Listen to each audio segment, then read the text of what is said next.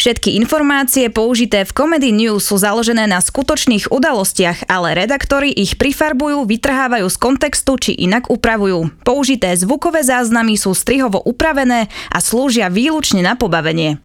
Je utorok 23. júna a sú tu pravidelné Comedy News. Dnes s Bartolomejom Húževkom a Paulínou Hugentrágerovou. Pri príležitosti prvého výročia inaugurácie prezidentky Slovenskej republiky Zuzany Čaputovej mincovňa uviedla do predaja pamätnú medailu s jej podobizňou. Aj keď slovo podobizeň nie je práve najvýstižnejšie. Žena na minci sa podobá na všetko, len nie na Zuzanu Čaputovú. Podľa všetkých médií Zuzana Čaputová reagovala veľmi diplomaticky a aj keď uznala, že to nie je práve najpodarenejší kúsok, tak to brala s humorom. Ako inak, naši redaktori pátrali ďalej a nie je to celkom pravda, že by pani prezidentka bola s jej zobrazením na minci úplne v pohode.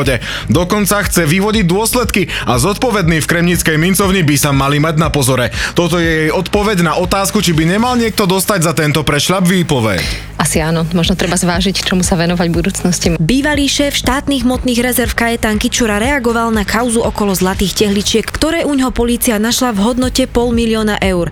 Tvrdí, že informácie o zlate poskytol orgánom činným v trestnom konaní i hneď pri domovej prehliadke a poskytol aj kompletné výpisy zo všetkých účtov, aby dokázal, že boli kúpené legálne. OK, v poriadku. Nám sa však podarilo získať zvukový záznam, kde jeho účtovník, bývalý český bankár Honza Eberle, nadáva Kičurovi, že svojou neschopnosťou prišiel o kufríky, kde boli šperky a peniaze v miliónovej hodnote. Tehličky, pôžičky a byty v centre Bratislavy by sa ešte s prižmúrenými očami dali kúpiť z celoživotných úspor. Ale toto sa už bude vysvetľovať naozaj ťažko. Celý zvukový záznam vám ponúkame exkluzívne v Comedy News. Tohle je záhada, která se musí vysvětlit. Měl jsem tady kufříček, který má pro mě zásadní význam. Já chci vědět, kde je teď. 64 miliony ve špercích, 64 milionů v penězích zmizelo a všechno tvojí vinou. Podívejte se na ně, jak blbě kouká.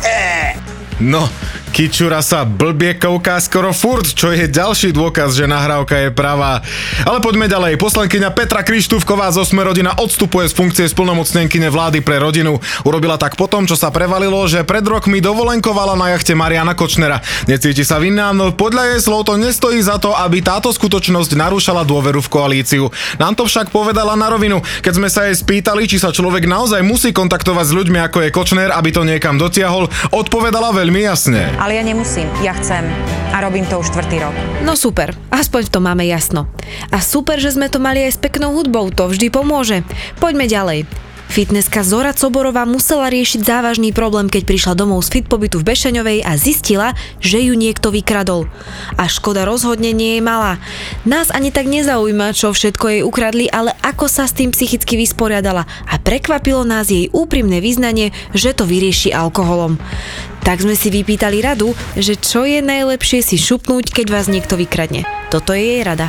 Naozaj to podľa môjho momentálneho rozpoloženia. Nie som človek, ktorý, ja neviem, koľko dopredu plánuje, že čo si dá a ako to skombinuje. No tak sme sa veľa nedozvedeli, ale aspoň vieme, že prvotný šok z toho, že nás vykradnú, je najlepšie riešiť alkoholom. Šport. Futbalisti ŠK Slovan Bratislava zvíťazili v sobotnejšom stretnutí druhého kola nadstavbovej časti Fortuna ligy na trávniku MŠK Žilina 3-2 a v trojzápasovom predstihu tak spečatili zisk majstrovskej trofeje. Neviem, čím si naša redakcia zaslúžila tú poctu, že sa nám na mikrofón naozaj všetci respondenti vyjadrujú veľmi úprimne a my tak získavame exkluzívne výpovede. Pri rozhovore s trénerom Slovana Jánom Kozákom mladším nám na otázku, ako veľmi si váži to, že trénuje majstrovský tím, úprimne povedal toto. Tak hovorím, keby tie dotácie boli také, že človek by sa mohol tým vlastne aj zabávať, aj uživiť, tak možno by to bolo zaujímavé, ale momentálne je to len taká zábava a relax. Počasie. No, s tým počasím som ja už skončila a navrhujem udržať tú tradíciu, že vám miesto toho pustíme nejakého fakt dobrého speváka. Dnes tu máme super verziu Haleluja. Pekný deň všetkým. Haleluja, haleluja, haleluja.